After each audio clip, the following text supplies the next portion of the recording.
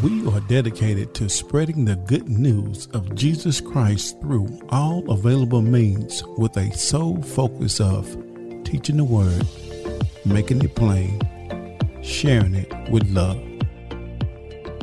Thank you this morning, God. We thank you, Lord, for another opportunity, Father God, that you seem fit, God, for us to be here. We thank you for a brand new day, God, one that we've never seen before and shall never see again, Lord. We thank you that we will take advantage of this day, God, of hearing your word, Father God, and applying it to our lives, God. Father God, I ask that you would step in, Father God, as I decrease, you increase, Father God, that your people might be blessed today, God. Lord, it's in Jesus' name I pray. Amen and amen. Amen. So, good morning again. I'm Sister Rollins. I will be your speaker for this morning. Our subject this morning is It's in the Blood. It's in the blood. Amen. And our scripture reading, our first scripture reading is going to come from Matthew 26 and 28.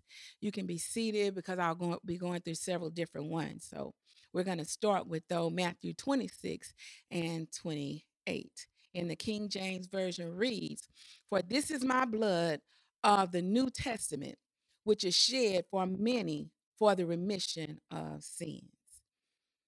Oh, the blood of Jesus.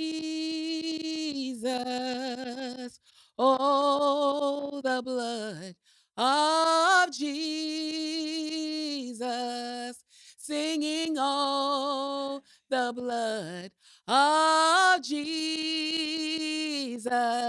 And it washes white as snow. Amen. So sin is defined as missing the mark. And the mark is to worship God through his son, Jesus. To not recognize Jesus as Lord and Savior is sin. Sins or on the other hand, are things we do that are contrary to the word of God, such as fornication, adultery, lying, stealing, pride, arrogance, etc. So we know when we are doing something contrary to the word of God. We know when we are doing something contrary to what God upholds, what God stands for, even of the character of God. So we know when we are in sin. We don't have to guess. We don't have to wonder. We don't have to have a meeting to find out or ask somebody. We don't have to call a lifeline. None of that stuff. We already know when we are in sin, when we are walking in sin. And so we are aware of that. And so we have to be aware of the power of the blood, because what the devil would have you to do or have you to think about is that, oh, I've gone too far. I'm at the point of no return. I might as well go ahead and do it. You know how when you've already fixed too much on your plate and you start to eat and you're already full and I might as well go on and finish that last little bit.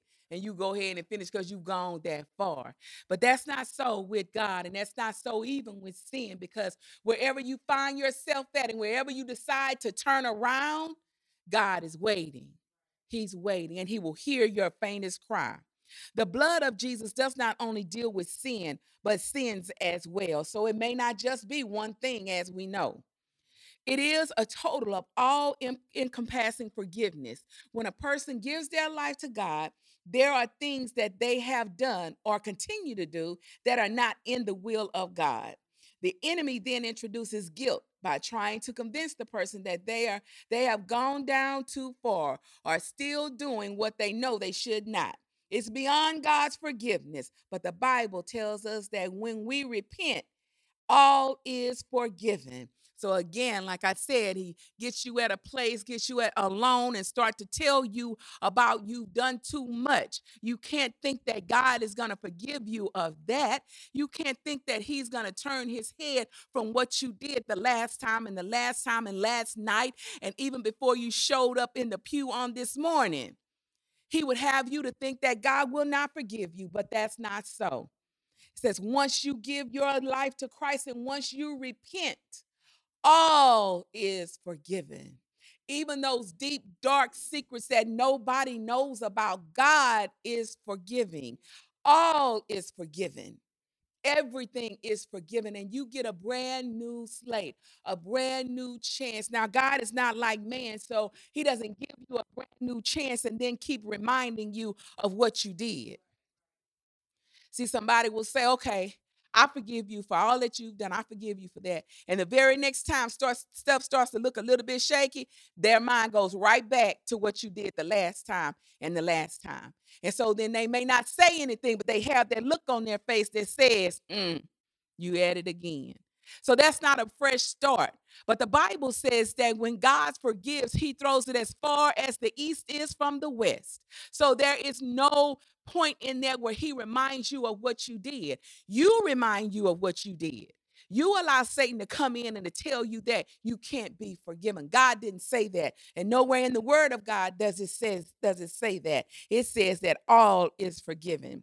Hebrews 12:24 in the New King James Version says, therefore, if anyone is in Christ, he is a new creature, and all things have what? Passed away.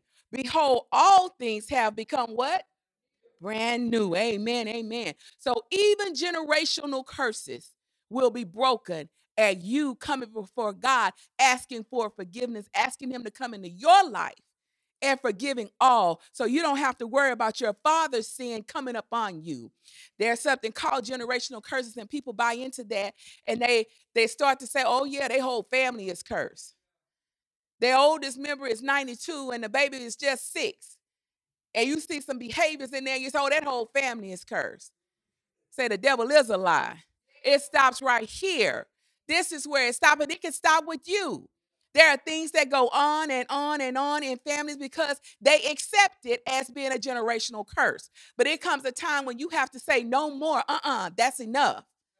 That's all. Cut it off. This is the end of that. I came to bring the end of that.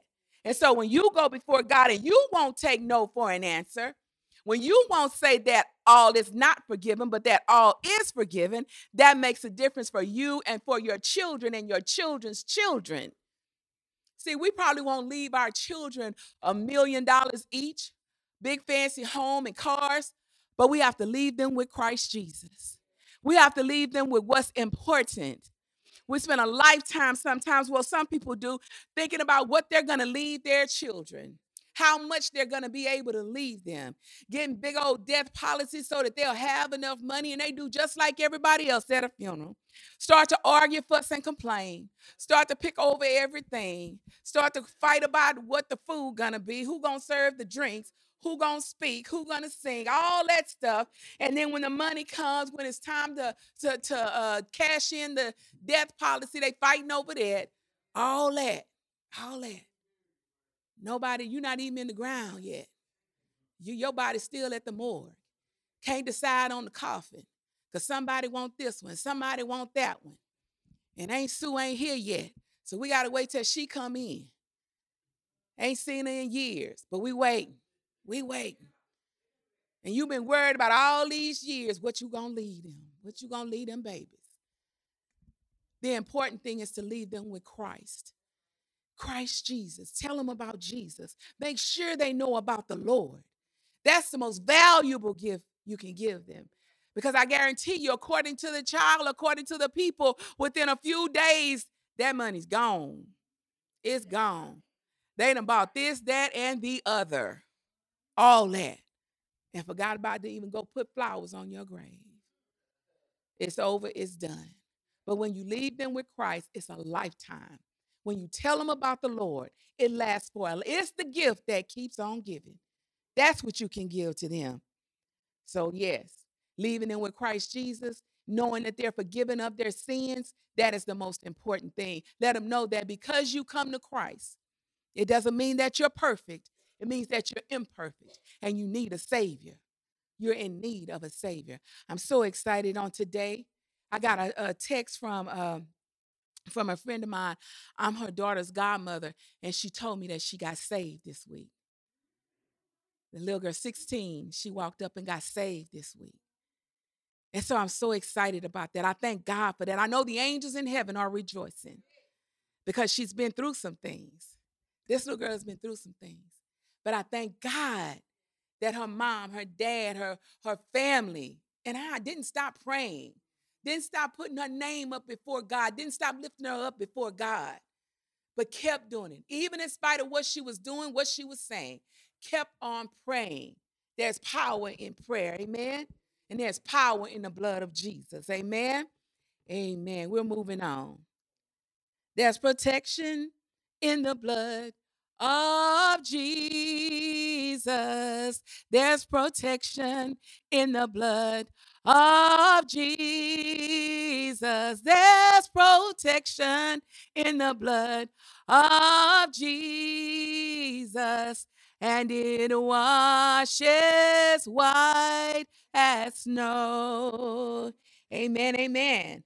Exodus 12:7, and then 12 through 13 reads in the New International Version. It says, 7 says, then they are to take some of the blood and put it on the sides and the tops of the door frames of the houses where they eat the lambs. Verse 12 says, on that same night, I will pass through Egypt and strike down every firstborn of both people and animals, and I will bring judgment on all the gods of Egypt. I am the Lord. Verse 13 says, the blood will be a sign for you on the houses where you are. And when I see the blood, I will pass over you. No destructive plague will touch you when I strike Egypt. Amen. Amen. So this is talking about the last plague that came upon Egypt before the people were set free. All the firstborn, both animal and human, were to die if the blood was not on the doorpost. So the blood is protection for us. Amen. The blood is what covers us. The blood is what caused God to pass over some houses. It said that everybody in the house was not saved, was not full of the Holy Ghost, was not fire baptized, but they were under the blood. So just like me and you, the way we act sometimes, the way we talk sometimes, we don't act like we're under the blood. We don't talk like we're under the blood, but we're under the blood of Jesus.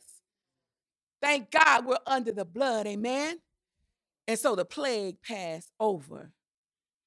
We are covered and protected by the blood of Jesus. In Exodus 12, God was about to strike the land of Egypt, containing both Egyptians and Jews. Anyone occupying that piece of land was under the same judgment.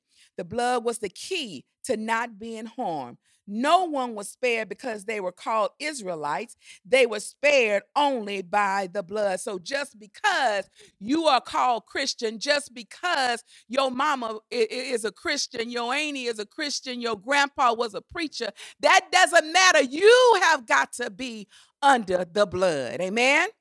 You have got to personally be under the blood. See, it's a personal walk that you have to have with God. There's a point where mama can't save you. You have to be able to pray for yourself. You can't keep calling on the preacher to pray for you. You have a mouth, you have a voice, and you can pray to God for yourself. Amen. We're praying about the protection of the blood. When our children leave our homes, we need to make sure they're covered by the blood. They're too young to understand, and so it is our duty to cover them by the blood. Speak the covering of God over their lives as they leave your car, as they get on the bus, wherever they're going. Speak the blood over their lives. We thank God for the covering of the blood. See, the blood is what washes us white as snow. My blood will stain a white garment, but God's blood will make a black garment white. Amen. Red blood can make a black garment white. I'm talking about our lives. I'm talking about our thoughts. I'm talking about our intentions being black. But because of the blood of Christ, it becomes white as snow. Amen. Oh, the blood of Jesus. There is a mystery in the blood of Jesus that cannot be understood or comprehended by darkness of Satan. He reveals it to us, though, his children. When we enter into relationship with God, the covenant with Jesus stands for us. If we invoke the mystery, number one, in the blood, then we too are protected. Even if the land we live in falls under judgment and affliction, if everything else around us is falling down, like everything in Egypt was falling down, but those that were covered by the blood, those that were protected by the blood, even in this land today, with whatever's going on, we're covered by the blood. We look around in this room, even on today. COVID was real to each and every one of us that's in this room. But God said something different. Even if you got a taste of it, God still says something different because you're here. And so we give God praise and honor that those may die from. We stand here today victorious because of the blood of Jesus Christ. Amen.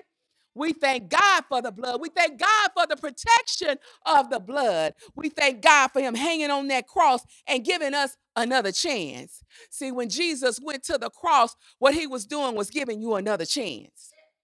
When he stayed there, when they spit in his face, what he was doing was giving you another chance. When he hung on that cross and they laughed at him, he was giving you another chance. When they put a crown of thorns on his head and the blood came down, he was thinking about you because he wanted to give you another chance. See, he knew that you had racked up a bill that you could not pay. So it's like when, when they say pay it forward, when you go to the store, you got all this stuff on the counter and, you start to count in your head because you done got happy in the store and you start putting stuff up there. And so you count in your head like, wait a minute, I'm going to have to put something back. Jesus was there. Jesus paid the price. He knew that you had racked up a bill you couldn't pay. And you couldn't pay it even if you wanted to. You were unable to pay it because of the sins that you had committed. You were unable to pay it. God couldn't even look at you. He couldn't even look at you, and Jesus took it all. He wore it all.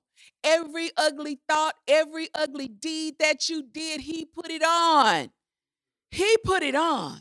And when he was on that cross, that's what he was wearing. People see just the sash across his waist or even the purple robe. That wasn't what he was wearing. The physical, that's what he had on. But in the spiritual, he was wearing your sin. But the blood is what protected you. So I like a song that said, Jesus died for you, even when you did not pay back to him the respect and the honor. He still protected you. Even when you were all out there loosey-goosey, God was protecting you. Even when you showed up in here, knowing that your mind was not in here, God was protecting you. Thank God for the blood, amen? We thank God for the blood, amen. There's healing in the blood of Jesus. There is healing in the blood of Jesus. There is healing in the blood of Jesus. And it washes white as snow. Amen, amen. We're moving on. Isaiah 53:5 in the New International Version says, but he was pierced for our transgression. He was crushed for our iniquities. The punishment that brought us peace was on him. And by his wounds, we are healed. Healing is not a function of your righteousness. It is a function of the blood. You are healed because Jesus gave his body for you. When you are sick, invoke the virtue in his blood. The body was broken so that yours doesn't have to be broken. Sickness can come, but stand against it and invoke the blood. Amen. Amen. Oh, the blood of Jesus, the healing power that's in the blood of Jesus. I like it earlier when it was talking about Satan does not even understand the blood of Jesus. How can the blood of one do all these things? How can it be protection? How can it heal? How can it forgive? We don't have to worry about it. We don't have to try to figure it out. We just have to bask in the glory of it. Thank God that there's healing, because how many times have you gone to the doctor and you explain what's going on with you and he looking at his book saying, well, that shouldn't be happening. But you sitting there saying, but it is. Well, I've given you this, so it shouldn't still be hurting, but it is. But oh, when we pray, oh, when we go before the Father, oh, when we invoke the powerful blood of Jesus on our situation, there's healing in that blood. How many people the doctor have given up on, and he's shaking his head and said, that's all we can do. And then they're walking around today. The doctors give you 2 more months, and we're 2, 3, 4, 5 years down the road. Oh, the blood of Jesus. The healing power of the blood of Jesus. When we go to God in prayer and we honestly pray to him and ask him for a healing, how he can touch us. You remember when you were in so much pain and you tried to push on. And then all of a sudden, God is so smooth. Sometimes you'll be walking and all of a sudden you forget you even had a pain. Had a headache and you're walking around and all of a sudden you're laughing and talking. And when did the headache leave? We got to go before God. We have to invoke that blood, the power in the blood of Jesus Christ. There is power in there. There's healing in there. That healing power. So we go to God earnestly praying, and not just for ourselves, but for others. There are plenty of people in hospitals, in nursing homes, in mental institutions that need prayer, that we can pray for. And I hear Sister Nita say on Sundays, praying for those that are in the military. See, we're not at war right now, but there are some people in the military, and there are some things that are going on. And it's not always battle. It's not always fighting. It's not always that, but there are some things that are going on that people need protection from. And so when we pray for them, we don't just pray for when they are in battle, but we pray for them as things are, so to speak, going smooth, as we don't hear about it because they're always on God. They're always getting ready. When you're in the army, there's no relaxed time, but it's time to be prepared. And so with us as being in the army of God, there is no relaxed time because you ought to always pray. As they say, in season and out of season, the season of war and the season of peace, you ought to always be praying. See, when we pray in the season of peace, that's what causes the season of war to go like it does, because we've already been before our knees, before God, praying to him. Thanking him even for the good times, the easy times. We're thanking him. We never stop worshiping him. We never stop praising him. And that's when in the hard times, it comes naturally. It's just like when you have that person that you call on when things start going bad and you say, oh my gosh, let me call her up. Let me call her up. That's how we have to be with God. And any sign that things are going wrong, Father God. But we pray all the time. We pray all the time. God, we thank you for this time of peace. We thank you for this time of settlement in my mind, God. Thank you that my mind is at ease. You know, you can go to bed at night and not rest. You can sleep but not rest. Your mind is constantly going. Thinking about all those things that you can't do anything about. All those things. Why is it that we think on those things harder than we think on the things that we can do something about? That's this flesh. That's this flesh, and we allow it to. So we're thinking about it, thinking about people that we would want to be saved, people that we would want to do better in their lives. We have to pray. We have to call the blood of Jesus, and we have to move on.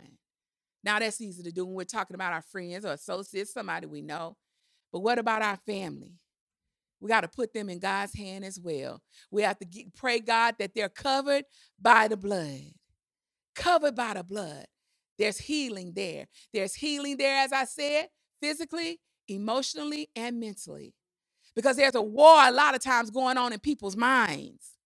There's a war going on in your mind, in your heart, in your spirit. There's a war going on because the devil would have you to just do whatever you want to do. What they going to do about it? What they going to do about it? But you have another to answer to. You have someone else to answer to. And so you have to be focused on that. So how would God like this? If God were in the physical standing here, would I still be doing the same thing? Would I still be thinking the same thing? You have to think about that. So we thank God for the healing in the blood of Jesus. Amen. Amen.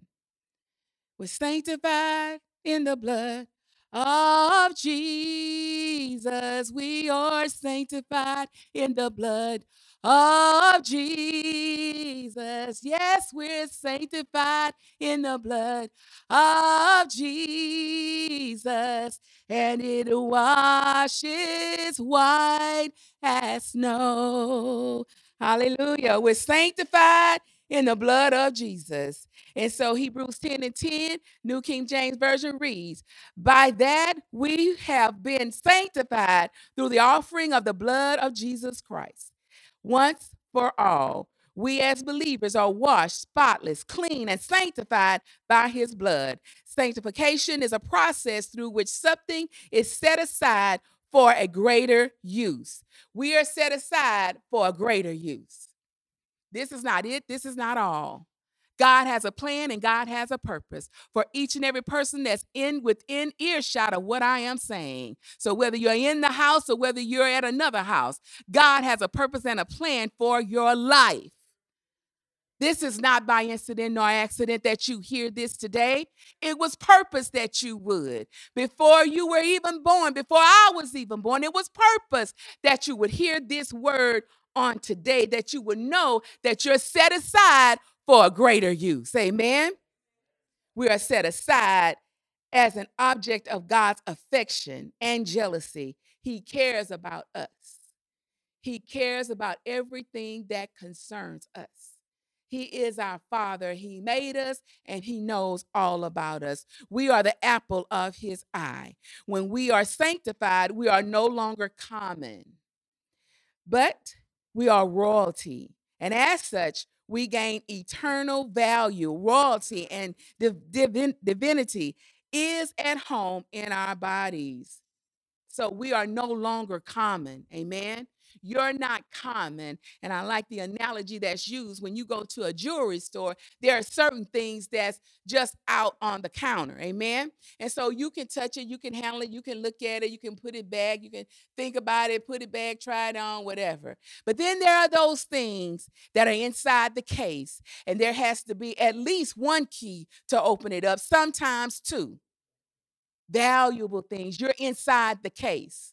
Know that you're inside the case with a double lock. You're not just common. You're not just to be handled any kind of way. You are royalty. You are a royal priesthood. You are the apple of God's eye. He thinks so much of you. That's why He took the time to make you the way you are. It's not just that you are that way. Oh, you know how they are. No, God made you a certain way because He needs you in a certain realm. He needs you for a greater purpose, one that is greater than you think. You have no idea what God has planned for you, no idea the purpose that He has for you. But you can know by following Him, by reading His word, by allowing Him to take charge of your life. You can know the purpose that God has for you. You can know what it is that He has for you to do in this life.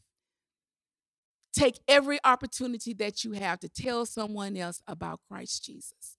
Take every opportunity that you have to let the world know about a risen Savior. See, the world thinks that they have to clean up before they come to Christ. They think that they have to be ready. They have to wear a certain clothes and look a certain way before they come. We're not in here because we're perfect. We're in here because we're imperfect. We're imperfect. And we need a Savior. We need a Savior. Each and every day, we need Him. Every day that He allows us to wake up, we need Him. We need Him for our next heartbeat. We need Him for our next breath. We need Him every second, every minute, every hour of the day. We need the Father. Amen. We thank Him for sanctifying us and filling us with His Spirit. Amen. Amen. There's redemption in the blood of Jesus.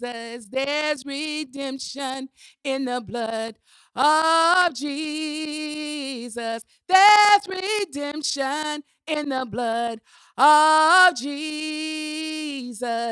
And it washes white as snow. Hallelujah. Amen. Amen. Ephesians 1:7-8 in the New King James Version says, in Him we have redemption through His blood, the forgiveness of sins according to the riches of his grace, which he made to abound toward us in all wisdom and prudence. The concept of redemption is extremely powerful. To redeem is to buy back. Paul used this terminology because it was more understood in the context of that time when slaves were bought and sold. A slave could be redeemed or bought back into the ownership of a master. When a slave committed a sin or ran away from his master, the punishment was death. Or the concept of self redemption applied, whereby a slave could work towards his own redemption by paying the right of redemption to the owner. In the Christian version of redemption, we are sold on the market of sin and slavery. Satan was our master. Jesus redeemed us. He came and paid the price by giving his own blood to pay for all of our sin or sins. So, if you have ever wondered about your value is in the blood of Jesus. Jesus bought us with his own blood, which means that your value is the life of Jesus. And Jesus is God. That is how priceless and precious you are to him, to be bought with his very own blood. Jesus did not redeem us to remain slaves. He redeemed us that we can go free. When Satan owns you, you are doing his bidding. When you are bought back and your own will, you choose to serve Jesus. He gives you the freedom of will or clearance to go and to decide for yourself. The redemption of the blood grants you free will to decide who you want to serve. We aren't forced to serve Jesus. We do it because we want to lay our lives down for him. When Jesus died on the cross, he redeemed the whole world. But few are the people who will call and acknowledge and serve him. Unless a genuine choice is made to serve Jesus, darkness will rule over a person, even though everyone has been redeemed. You have a choice to make. Amen. Jesus died, Jesus gave his body, he gave his blood, that the whole world would be redeemed, bought back from sin. But few people, as it said, will accept that calling. Few people will walk in the light. Few people will choose to serve him.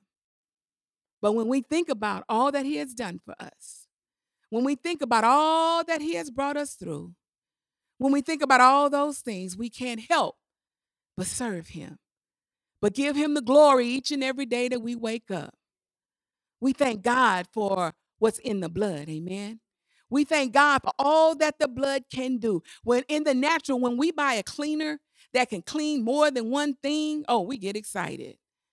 It can clean the bathtub and it can clean dishes. Woo, we going by it. But Jesus' blood can do far more than that. All that you have done and thought, the blood has washed it white as snow. Amen. It's in the blood this morning. Thank God. That's what I have for you today. Give God the praise. Give him the glory. Give him the honor. It's in the blood. All that we need is in the blood. Amen.